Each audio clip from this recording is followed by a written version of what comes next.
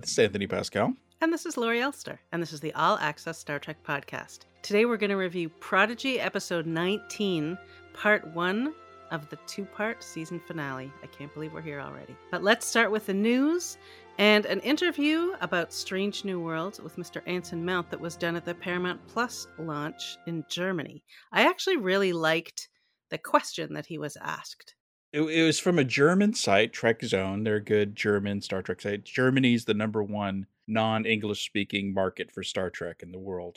And this guy was asking Anson about the season finale and about the season in general. Basically, Strange New Worlds feels like it has a bit more of a martial, militaristic vibe to it. You know, and he mentioned the Gorn arc. And let's face it, that was the message of the finale, was it not? Yes, he called it hawkish. Yeah. So he asked him, how does that fit with the idealism of the show? And Anson, said it's a good question, and that these are, the issues of Trek's idealism in the face of these things. And as he says, can someone be a monster? And I think he's talking about the Gorn there. These are the questions that they'll be addressing in season 2. Yeah, I mean, in some way it's not the most fair question to ask Anson as the actor. He's not writing the stories. He's not planning out the season. Yes. But he's a thoughtful guy, and he obviously thinks about these things. And I thought it was a really good question. And the answer, partly made me nervous and partly didn't. But it definitely made me curious, because I'm glad they are thinking about those things. He didn't say, what are you even talking about? It wasn't a big shock that has been an issue for people. That being said, even if they are addressing these issues of, exploring Star Trek's idealism, a lot of people on the web jumped on our article and said, oh, they're trying to be like Deep Space Nine or whatever. It's this is the same season that's going to have a Lower Decks crossover. They're not becoming Dark Trek. These things were explored in season 1 and they're going to be explored in season 2. Maybe they'll be a little more hardcore because they've said that season 2 is a little more hardcore, but I don't think the show's going dark that much more than it already is, I guess. I did have issues with the message of the season finale. That's for sure. With a bunch of things in. So it is somewhat reassuring to not be the only one. But it doesn't mean I didn't think that the whole show is doing that. I know they're doing the crossover. They're also going to do they're going to do goofy, silly stuff and crazy stuff. And they're very much into pushing, I don't want to say pushing the limits, because they're not going nuts, but they're stretching things and experimenting. And that part is interesting. And honestly, quite traditional if you go all the way back to the original series. That's true. Where every week they were doing something new. Yeah. Henry Alonso Myers has said that, the co-showrunner, who really should be answering this question, but he has said that season 2 they're going to do something, he hasn't said what, that Star Trek's never done before. We still don't know what that is. It could be a musical episode, or it could be something more, serious. But see what he has to say. There was also just a more kind of fun thing where Anson was at a Comic-Con in Wales, and he was asked, if you could do anything you want on the show in a future season, a different genre, because they're always doing different genres. He immediately said Western, which is so on brand for Anson. I'm not sure I want to see another Star Trek Western. I don't, and frankly, in a lot of ways, science fiction is the evolution of the Western anyway, already. So it's not really a big stretch. It's just changing the costumes and the technology. Star Wars, I always thought was very much like a Western too, with the good guys and the bad guys. And Star Trek is the same thing, like exploring the frontier. It's a lot of the same. It's just an evolved version. Yeah, but I think he means, horses, cowboys, right, guns. He means literally a Western, which we've seen. Star Enterprise did it, TNG did it, TOS did it. But it's back to what I'm saying, which is I like sci-fi because it gives us, on top of that idea of good guys, bad guys exploring, but it gives us cool technology. So don't take it all away and put everybody on a horse and give them old-fashioned weapons. Like, to me, that takes all the fun out of it. If they could make a reunion, a Hell on Wheels reunion out of it, I'm all for it. But the other thing he suggested, which is more on brand with Star Trek, is he wants to do a kind of whodunit detective story with Spock and Pike as two different types of detectives. And I thought that was kind of an interesting thing. But, they're not looking to the actors to pitch them. And No. Anson has said that himself. He's not one of those guys who's pitching stories. So Right. I think Henry and those guys have plenty of ideas for their 10 episodes a year.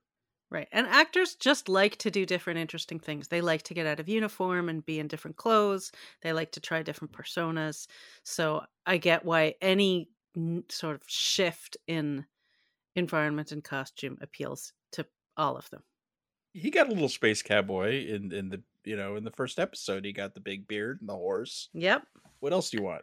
And I did love those scenes. He did talk. We didn't put this in the article. He talked about what Mirror Universe Pike would be like, and he said that the horse would be on the ship, which I thought was an interesting idea. That would not be nice for the horse. There's another thing related to Strange New Worlds that happened this week, which was the release of the first Strange New Worlds comic book tie-in. It's called the Illyrian Enigma. And this is pretty important because this is set between seasons 1 and 2, and it picks up right after the finale, and it basically covers the storyline of Una being arrested, which we know they're going to pick up in season 2. So it's a tricky line for them to be on, to be able to tell a story without interfering with what's going to happen. Have you read the whole issue yet? I've skimmed the first issue. I usually like to read these when they're done, so you can just sit down and read the miniseries like a book. You're a binger. From what I've seen, so a couple of spoilers. He makes Spock the first officer, but Spock's like only temporary, right? And we see some old-fashioned Illyrians, because one of the questions about Una is, why doesn't she look like an Illyrian? Because the Illyrians had, Rick Berman era forehead situations going on, none of which we saw with her, right? Right. And because they were on Enterprise, and that'll probably be explained of why she looks different. But the Illyrians want Una freed, like that's the whole premise. They're pissed, which they would be. So it'll be interesting to see where this goes and how required reading it will be for people to watch season 2, which is something they really don't do. So I don't think it will be required reading, but will it be enhanced reading? Like the Picard miniseries they did was interesting, but you could it's not going to really feed into season 3 of Picard, even though it's set between seasons. I think this will be a little bit more. It's co-written by Kirsten Beyer, who's a co-executive producer on the show. Anyway, it's worth at least looking into, and there's some very cool covers, that's for sure. And we have the covers up on the site and 5 pages to look at for people who want to get a little peek to decide if they're going to get it or not. And then they'll probably go get it. One of the covers, it's one of the retail incentive covers, which means it's hard to get, but it's Pike in Lower Decks animated style, and it's like mostly his hair. So, Excellent. Which is kind of fun. I don't know if that's what he's really going to look like on Lower Decks, but it's a pretty good match, I think. Nice. Well, we also had a little bit of Star Trek Picard news because Terry Metalis is still on Twitter and still answering questions, which is nice. So a fan asked him if we're going to see the Enterprise E, which was in the movies, starting with First Contact. And he said the E isn't there, but the Sovereign class is. And then he even had an explanation for what happened to the E, which was, he said, and I quote, "It's not the years, it's the mileage. Even the F is getting up there. Flagships take a beating." Because we see the F in the trailer briefly. Right. The fact that they use the Star Trek Online chip, my bet is the F is barely in the season. They put that in the trailer, I think, it's kind of fan servicey, I think, but I don't think the Enterprise is the Enterprise F at least is a major plot point. It does leave fans wondering, like, what happened to the E? Like, why isn't there an E? Why did it get destroyed? Was it retarded? It sounds like they're not going to answer that question in the season, so we will just never know. We know what happened to the original, and to the A, Mm-hmm. and to the D, Yep. and the C, and kind of the B. Although Yep. the B wasn't destroyed in Generation, so it probably lived on afterwards after they fixed it up. A little line of dialogue wouldn't hurt, but I don't think we're going to get that. But yeah, I mean, just the one little missive on Twitter, and like the fans are buzzing about Enterprises. What's funny is I think Terry's campaign of little bits and bobs over the last few months has worked. Some people say he's saying too much, but you know what it's done? People have forgotten about season 2. I think they've Yeah. No, and that's, I think, the most important thing to do in this case, as someone who is very unhappy with season 2. So I think most of season 2. Yeah, I thought it started the strong. first episode. Yeah, loved the first episode. And this, I remember the second one being good. Oh yeah, first was great. Second was almost as great, maybe just as great. And then it started, and then it just got worse. But so I think look, he's out there, he's giving information, he's keeping people interested, he's shifting the attention from season 2 to season 3, as you said, and I'm in. Tell me more. It's fine. He's not giving away plot. He's not ruining any surprises that are coming. He's giving fun details to keep people interested, and I'm frankly surprised he's getting away with it, given the amount of secrecy there always is around these shows. I think he's just been given a free rein. I mean, the fact that they let him do this season, and the level at which he's changed up the show. He's brought in a new composer, new director of photography. Like the whole show's a new show entirely. He's even joked that it shouldn't be called Star Trek Picard. It should be called Star Trek Legacy. But the people who make that decision are not the people who decide what you're allowed to say on social media. Maybe the powers that be have told the PR people, just let him do whatever the hell he wants. Lay off. let Terry be Terry. Because I think it's working, and good for him. And like you said, it's nothing like, he shared a picture of the holodeck, a control panel. It's got little Easter eggs in it. It means you could overanalyze it. Like the 10 forward is in there. Does that mean we saw the 10 forward we saw in the trailer is actually a holodeck program? So he had to come in and say, no, that was not the, it's like, there's no way anyone will ever be able to read this holodeck pad. He was just showing you the detail on the set. Because there's so much detail, him and Dave Blass. Well, and honestly, going all the way back to when I went on the Discovery set before the show ever premiered, and it was just the first ship, it wasn't even Discovery, the Shenzhou, and there were the books in the captain's ready room, basically, all had titles of original series episodes on them. You never saw them in Georgiou's room. Yeah, so there's all kinds of stuff. And they had those little colored discs that looked like little floppies. I mean, all these fun things that you never saw. So we're now counting down. We're something like 53.5 days away. 0.5. So I don't know. But we're getting close. So I'm looking forward to January when things really ramp up on the promotion and the junket where we get to start talking to these people. I can't wait to hear what Brent Spiner has to say, because they're so trying to keep things weird with him. Yeah. So he's not going to give anyone a straight answer about anything, is my bet. But no, and that's sort of his thing anyway. Exactly. So it'll be like even more weird, Brent. Yeah. It'll be exciting. That's okay. Let's switch over to Prodigy. Sure.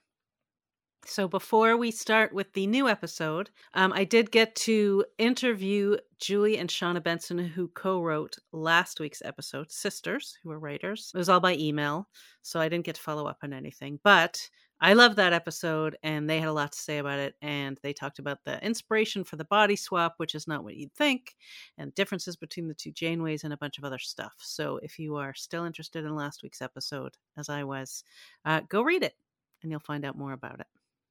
And they address a couple nitpicks, which is always fun.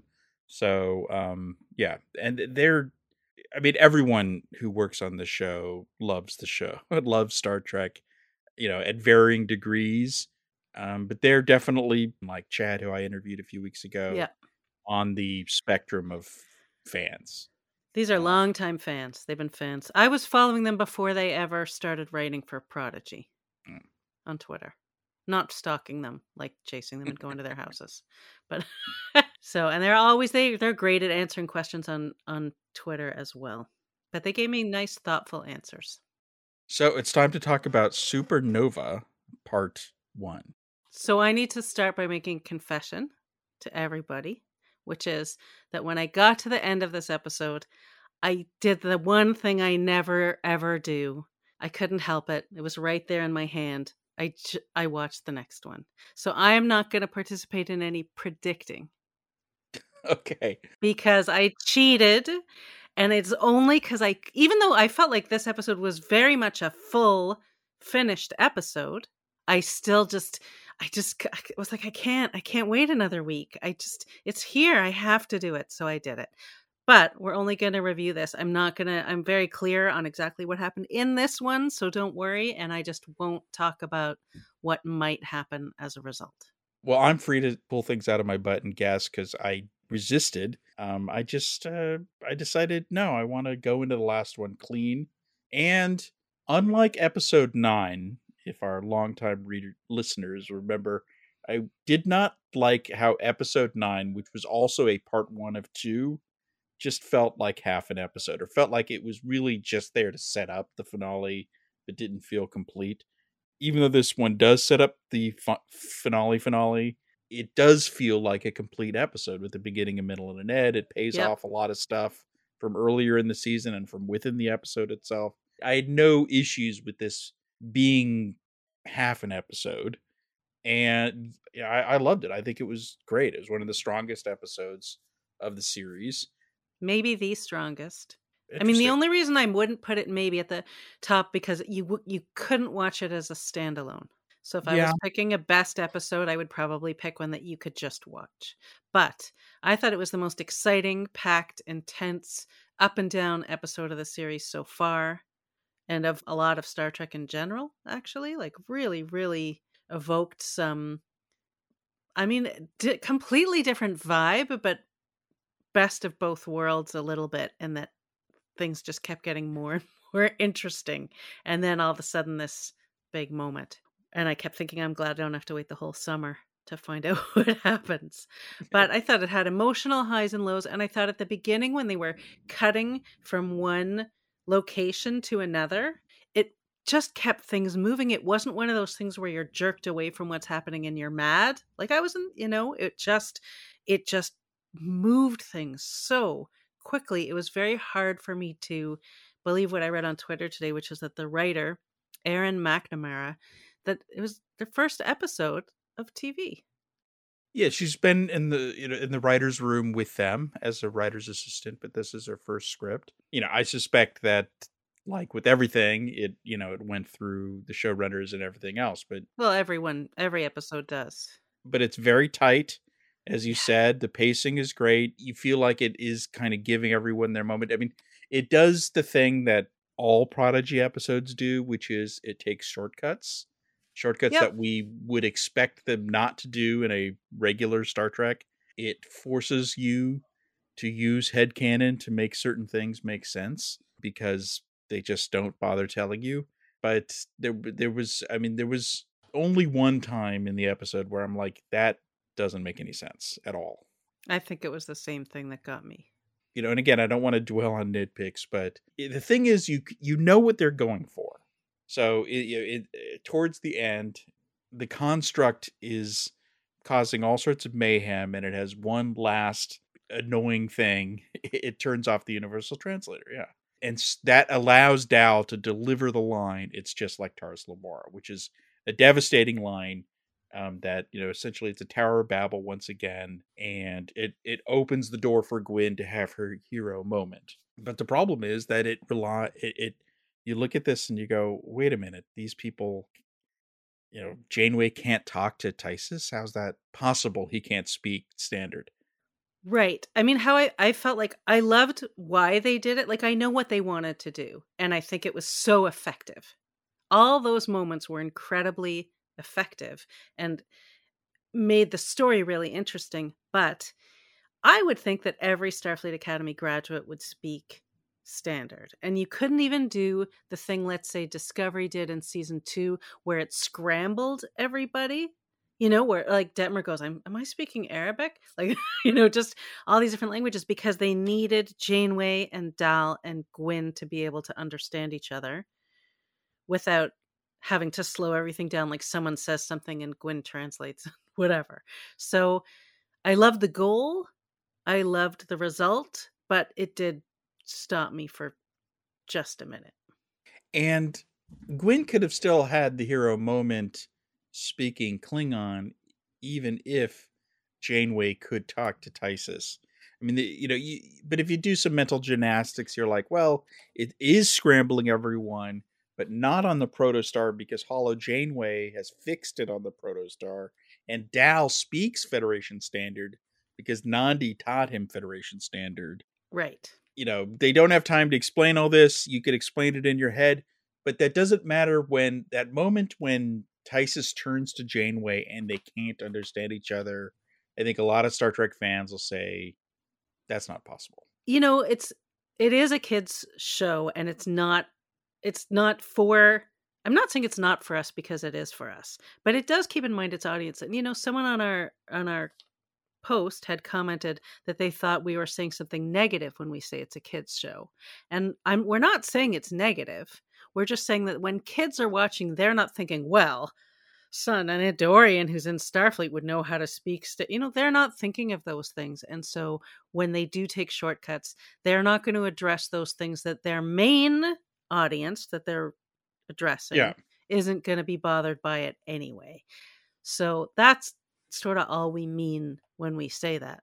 Is literally, the Academy nominated it for the Kids and Family. It was the Children's and Family Emmys, because it is literally qualifies for that. It doesn't qualify as a primetime Emmy like Strange New Worlds.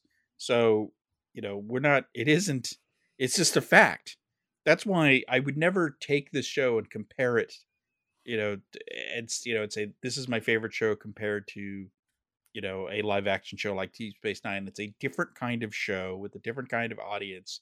And so there is a bit of apples and oranges, which is why sometimes these nitpicks, it's only when it takes you out of an episode that it's noticeable, like this one, where it's like, wait a minute. Same. But at the same time, the show is still rewarding fans. I mean, that whole scene with Janeway. Last week, we're like, how does Janeway get out of this? Who's going to break her out, right?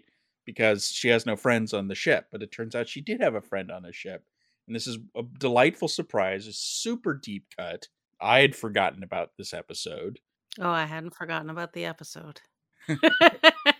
And, I looked back and there were these two little girls, these two little alien girls. So it's one of those little alien girls grew up to be in Starfleet. She was a refugee, and that's beautiful that they could pull that. As soon as she said, you hid telepaths from the Devore, I knew, I remembered the episode exactly. The only funny part was she added a little drama, because she said, you lied, in this very accusing tone. You lied to the Devore people about hiding refugees. And then all of a sudden softens her voice and says, I was one of those refugees. But I think, were you just trying to psych her out for a minute? Just, I felt like she was unnecessarily theatrical in her delivery. But it was a great moment. You might have to put that down to Bonnie Gordon and her adding a little spin to it, as it were. Right. It just felt like, let's just make her scared for just 1 minute longer before I let her know I'm going to set her free. But it was great because we were talking last week about who knows Janeway well enough to just listen to her. And no one on her ship knows her well enough. So that was a beautiful moment for that reason, too. And it was funny how Dal had to admit, because everyone's like, "Oh, well, everything's fine. Janeway's back on the ship. She's gonna tell everyone, and everything's fine." And he's like, well, maybe everybody thinks she's crazy. Maybe. Which, fair enough. He didn't know what he was doing. Right. I feel like, I mean, is it just me? But this, even though Dal's a big part, this is really a Gwyn episode, I feel, don't you? Though, in general. Well, it is, but he had some really big moments. Like, I think one of his biggest moments was when he said, he had two huge ones. One was, we've been in worse jams with less practice. Trust me, we're going to laugh about it one day at Starfleet Academy. So Awkward. I thought that was him really stepping. I know, and then Rock starts to say something, and then they're like, oh, and he just misses this whole exchange. And then he had another really big moment after Gwyn drops the bombshell about augments. Yeah, and he was very good being all captainy on the bridge and, ordering maneuvers and all that kind of stuff. So all the stuff that we've seen on the show has paid off. All the practicing, they are competent. They know what they're doing. And they are a crew. They are a real crew that works together. Yeah, I mean, it's surprising how long the ship lasted. They've never really defined how powerful the proto-warp drive is. And because they were saying the proto-warp drive, which wasn't working, but the power was available to power the shields because a whole fleet was shooting at them. Yeah. So they shouldn't have lasted more than like 2 seconds, but they seemed to last about 10 minutes under that barrage, which allowed them to do all sorts of drama during that 10 minutes. Right. And I actually wrote, just like the swoops of their evasive maneuvers were riding up and down with them emotionally. So I thought that was well done. But you're right. It is a Gwyn episode. It's a big one for her. Gwyn and her dad. Gwyn and the Diviner. Because it was the end of his story. The end of his arc. I guess. I mean, I assume we'll see him in flashbacks at least. So he dies, obviously. But okay, so when he dies, he disintegrated. Okay. Yep. And then Gwyn glowed. I feel like, because if you remember back, there was a one of those Janeway logs talked about how their race has a connection to that race from TNG that was transcending into higher beings. Oh yeah, that guy. So there is something. I mean, because they're telekinetic and they're telepathic, and I feel like she absorbed some kind of energy or something. I think maybe part of him is in her now or something like that. Maybe there was definitely something happened there. It was very Obi-Wan disintegrating. I almost expect him to show up as a Force ghost. I mean, well, first of all, him dying was like straight out of Return of the Jedi, right? Yes. I think he's going to come back as some kind of ghost, is my point, or a memory or something within her, or I don't know. I haven't figured it out. I also, and this is for next season, I also think, there was an interesting line when the Vindicator said to him, you were always the weak one. And that made me think that we are going to find out more about their history because they used to be the same age. We know that. Mm-hmm. So I think that we will, I'm thinking more about like, how will I get more of John Noble? Because I love him. And so I think that you could be right. That's a really strong possibility, but I also think we'll get some history back on their planet. He's dead, but he's not dead because he's alive. Correct. He's dead because he will be dead, but he is actually alive. Well, here's my other question. How long has it been since the Protostar, since Chakotay and the Protostar disappeared? How much time has passed? Well, bear in mind they disappeared into the future. So they've only been gone like a year or something like that. That's my question. But they jumped forward. No, I know. I just mean 20 years or something. But I mean for Janeway, how long has he been missing? Oh, okay. Yeah. So, but the younger Vindicator and his first contact hasn't happened yet. So, the Vindicator and the Diviner are out there somewhere on a planet waiting for first contact that they're trying to stop. And that's the thing that is we keep on forgetting. But it's not the protostar that does the first contact. They do the ill-fated second contact, I guess. Right. Or not really second, because they said Starfleet. The Cerritos went into second contact. They took one look at them and said, "We don't want to deal with you." Yeah, no, too much. So yeah, I think he'll be back. I think younger Diviner will be back. Who probably has like a real name. Is probably like Steve or something, But these names I think were given to them as part of their mission. That's the sense I got when they became the Trust, I think. So yeah, there's more to this story for sure. Yep. I think that whatever happened there was really big for Gwyn because he essentially tasked her with a new mission to save the Val Nukat in a different way, right? To stop the Civil War or something. What did he say? He said, maybe you can unify them, do what I never could. And then he says the line about there's no barrier that we cannot overcome. I feel like she's going to take that on as, her mission. And what I don't know is how that fits into her going to Starfleet Academy. Right. I mean, here's the thing. Now Starfleet, well, we don't know what's going to happen. But let's assume that, everyone doesn't die in the next episode. Because we know there's a season 2. Just merely because of all this Mishigas. Nice. There is a ship out there that we, saw in the future flashbacks. Can't they just stop the first contact with the Val Nukat now that they know how bad it's going to go? Starfleet's like, if you ever run into a planet called Solemn, to all ships, don't make first contact, whatever you do, these. Yeah, Gwyn has to fill them in because they don't have all those details. Yes. But maybe it's going to be her mission to make first contact as a, Starfleet cadet. I don't know, but Starfleet can't just stumble in like they did before. She's got to now fix that, as it were. Right. She's got to fix first contact and make it work. So that's why I think it's such a big episode for her, because it, in a way, changed her future. And she takes the captain's chair. That was a big moment. Yeah. He called her captain and he put her in the chair. He did. That was sweet. So, all in all, it was, so Ella Purnell was great. John Noble was great. Jamila Jamil was great. Right. I mean, she was just... She let loose. She was so evil. Finally got to do... You could tell it was like all this pent up evilness. Maniacal laugh. The whole package. Everything. She's now the villain of the show. She's the big bad. We predicted it. It's happened. And I guess it was always going to happen. When I interviewed Noble, he talked about how the Diviner's redemption was inevitable or something like that. So he was never really destined to be the big bad. It was always her, I guess. At least for the long run. Right. Well, she was having a blast. You could tell. And then she got to zoom away inside her dreadnought. What can a dreadnought not do? Right? It could be a coffee table.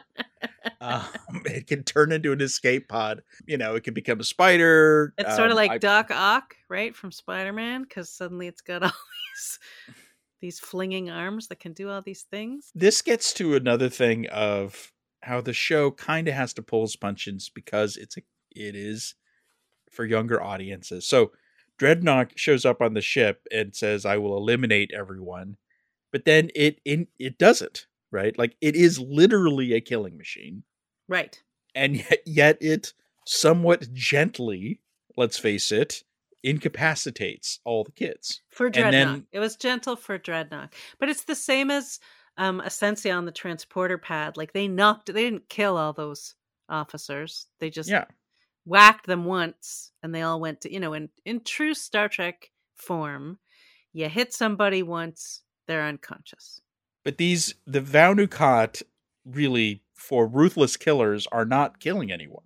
Right. And, in fact, the construct itself got the fleet to drop shields and start firing on each other. But if that really happened, the battle would last like a minute, because the ships are immobile. Right. and firing, quantum torpedoes and photon torpedoes and phasers, and that's not going to be a very long battle at all. No. And somehow it lasted quite a while until the Klingons and the other people showed up to kind of get in the way. Now we know why they're doing that, but it was bordering on people should be dying out there in the thousands. And can I confess something? What? When the Klingon ships showed up, I actually cried. Well, there's no, I did too. I did too. Like when it showed up with the shields, I wept. I was so moved, and like that happy crying that you do when you're relieved. It was a very intense moment for me. And then I was sort of embarrassed. You knew it was coming, but it was so well delivered, and the music was great. And, she gave, both Gwyn and Dal gave great Starfleet, Star Trek speeches. Gwyn's speech especially had a great resonance about people being accepted and how important Starfleet was. And it was this great Star Trek message. It was a message about Starfleet. It showed how far she's come as a character. Oh, it yeah. also showed how this show, I think, it's a great, we keep on saying it, but it's a great kids show message about acceptance, which has always been Star Trek's message. I know. I actually feel like it's the old people who need to hear that message more than kids these days. Kids seem to, for the most part, be getting the acceptance message. It's the old people that need to pay attention. Now, of course, Gwyn's like, Starfleet's great. They accept everyone. Oh, by the way, Dal, you're out. Yeah. Everyone else, though, you're in. So I feel like they're going to, as we, I wrote the article about that. There's no way they can't, it just doesn't add up that they're going to stick with this, we love everybody, but augments, you suck. It's just, they're going to have to find a loophole for Dal. That's for sure. And then for Una on Strange New Worlds, there's a lot going on with, yeah, with genetically modified. And it's not even their fault. Yeah. He was literally born that way, Andy Petri Dish. Yeah. So, which is different than, quite different, actually. And that might be the loophole, perhaps, because in the case of Bashir, his parents did it. Although, again, it was, again, not against his will, but he was just a kid at the time. So he didn't augment himself. And certainly Dal did not. No, he didn't even know. Exactly. I loved the moment, when she told him, because I was thinking, now you're going to tell him this is the moment. But of course, she did it for all the right reasons, and she had to, because finding out later, if there's going to be a later, and then finding out that they all knew, that would be a problem. So I thought, good for her for doing it. And then she tells him at that same moment, they lose the shields. They're suddenly defenseless. When she tells him, he sort of falls and he's sitting there and he hits his lowest point. And then in 1 second, he just rises and he's like, nope, I got it. And he finds his strength and his courage and it just accepts it. He's like, okay, well, if I can't go, you still can. So I'm going to take care of this. And you can still go to the academy. Although, it was a great moment for him, very kind of Kirk-like, to fall apart and then get himself together. The crux issue was he was talking her out of arming up to repel the boarding party, which they assumed was going to be Starfleet. Right. And so his premise was, if you do this, they'll never let you in the academy. But it's like, well, what if she shoots them on stun? And, she has no choice because she's trying to protect them. So why would, how would that go against her? So I don't know. I felt that I didn't get the logic there. Oh, I got it. Because, again, they are kids. And so he's just thinking of the imagery of firing at Starfleet people. And he still doesn't know if any of them are going to be accepted. He wasn't even there he never got to have a conversation with Admiral Janeway, except for that one, a couple episodes ago where they didn't really talk for very long. Whereas everybody else has already been exposed to her and spent some time with her. He hasn't. That's coming hopefully in the finale once they get everything sorted out, as it were. So the scene where they free themselves from Dreadnought. I loved that scene so much because each person helped the next.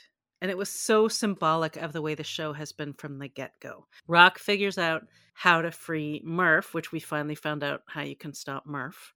And then Murph... using Jankum's Right. flamethrower. Right. So Rock uses Jankum to free Murph, who frees Zero, who frees Dal, who Right. frees Jankum and Rock. I loved that. It was so well done because it reinforced the themes of the show and who all of these kids have become. Right. If you think about that episode where they landed on that planet and everyone went off in their Yes. own direction, you know, like they're working together. They're a well-oiled machine, somewhat. Not always, but they definitely get the job done. So they should let them all in the academy, including Dal. Yes. And Murph, I guess. I don't know. Like, is Murph a I person? I don't know. He was certainly having a good time leaping around and making faces at Dreadnought. Yes. I mean, he is very funny. That is for sure. He still hasn't said something, so I'm still holding out hope that Murph says something in the next episode. What did you think about Dal kissing Gwyn?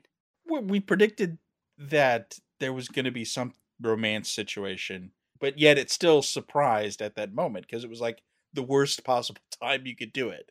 And so they've telegraphed that this was coming in a way, but not at the moment, which turned it into a surprise. I don't think she rejected him per se. It was just really bad timing, you know, like, Yes. No. Although he saw it as a complete rejection. I don't think it was necessarily, but it definitely wasn't the right time. She just kind of went, whoa, what are you doing? Like, there's a lot going on right now. Yeah. Oh, and by the way, you can't get in the Starfleet. I know. It was so hard that she had to say it right then.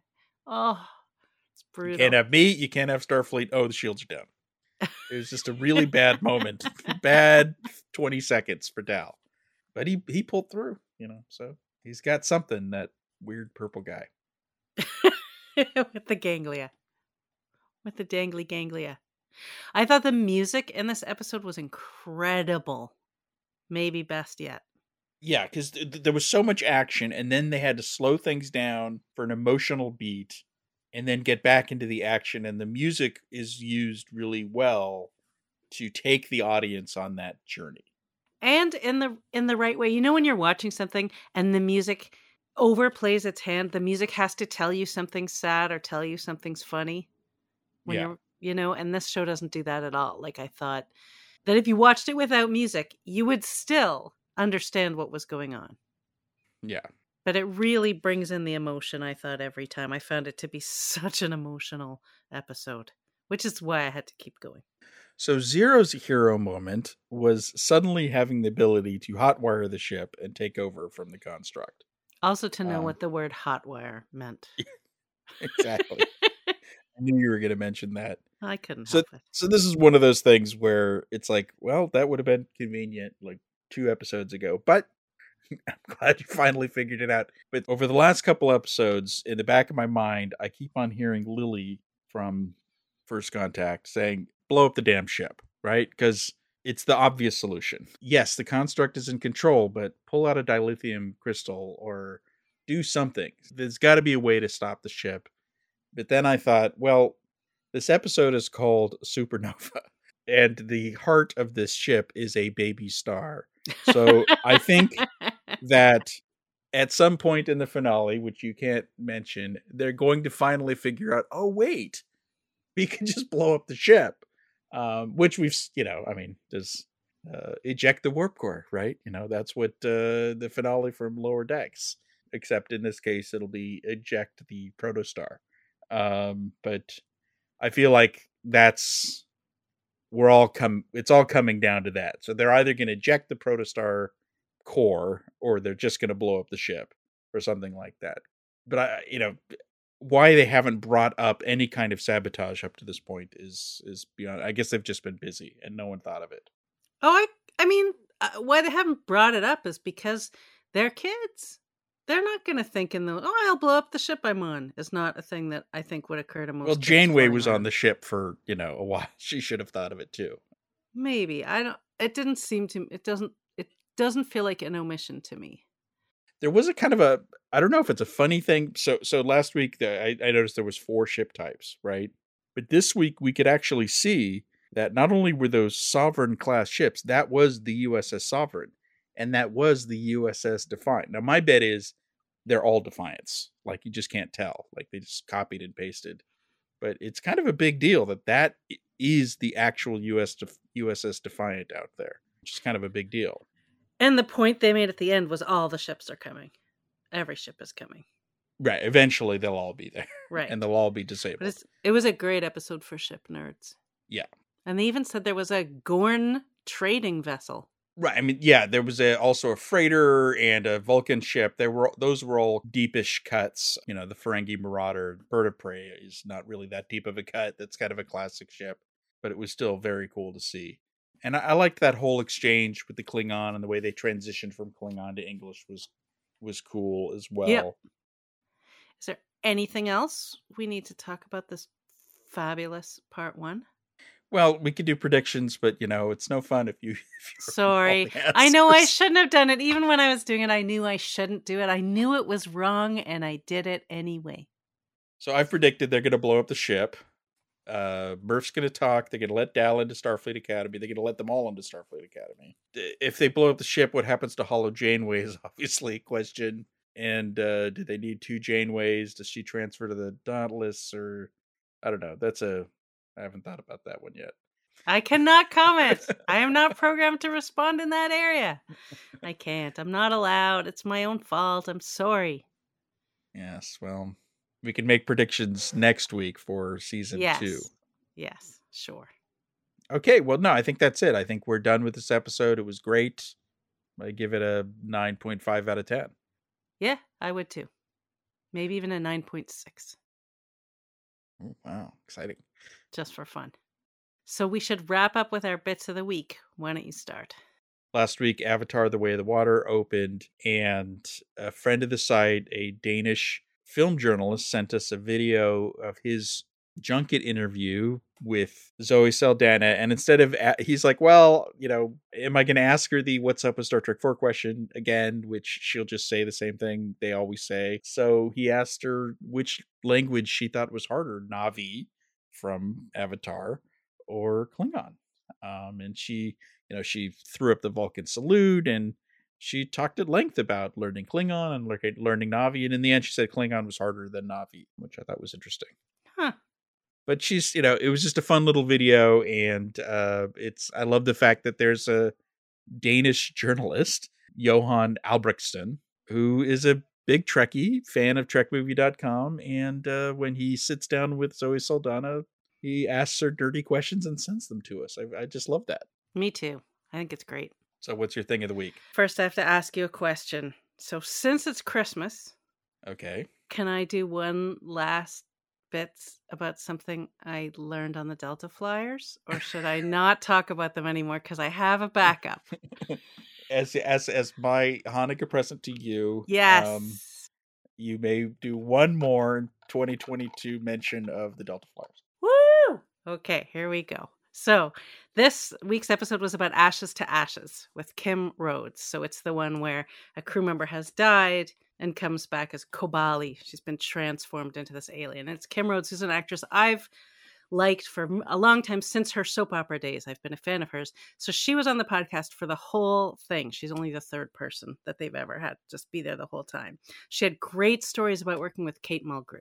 And she said Kate really took her under her wing when she found out that it was her first single camera job. She gave her all these tips. She stood up for her when there was a dispute with the director, all this other stuff. But when she was done, Kate contacted Brandon Braga and Rick Berman and said, get this girl on our show, and wanted her to have a recurring role. So what happened was, instead of bringing her back to Voyager, they told her that they were writing a role. They had a great role for her in the next series, which of course Enterprise. And so they met with her and they said she'd be playing this role. And she said, I have secret insight into what a Vulcan actually is because of their conversations with me. And then she screen tested in front of a whole bunch of people. She said 35 people at Paramount. And then they told her she was the wrong physical type. She was auditioning for T'Pol, so she was the wrong physical type. She said to her agent, "Does that mean I'm too fat?" And the agent said, "Yes." So I don't remember her. I mean, she's no not way fat. No, she's an actress. She is not fat. Right. She was an actress versus a model. She said she actually took a year off from Hollywood after that. She was a theater person and she went back to theater, but she's done fine. She was a recurring character on Supernatural for 10 years. She's done all kinds of stuff. I've seen her in all kinds of things, and she was great and had so many insights, but that was a story I have never heard. I did not know that she was one of the front runners for that role, and that Kate Mulgrew had really lobbied for her to get more Star Trek work. Anyway, she's wonderful. Go watch the Delta Flyers and listen to it, and okay, I'll stop, but thank you, Tony. I appreciate it. I know it's coming back in 2023. I'm just, maybe once a quarter, or something. Okay. I just learned so many interesting things. It's a great show, and they have great guests, so especially for super Voyager fans. Yep. And I'm sure they talk about our podcast just as much. I don't think they even know about our podcast. And how much I talk about them and how much I love them and how they make my Mondays so much better. That's it for the Christmas edition of All Access Star Trek. Merry Christmas, everyone. Happy holidays. And happy Hanukkah. It's Hanukkah too. Indeed. We'll see you next week for the New Year's edition.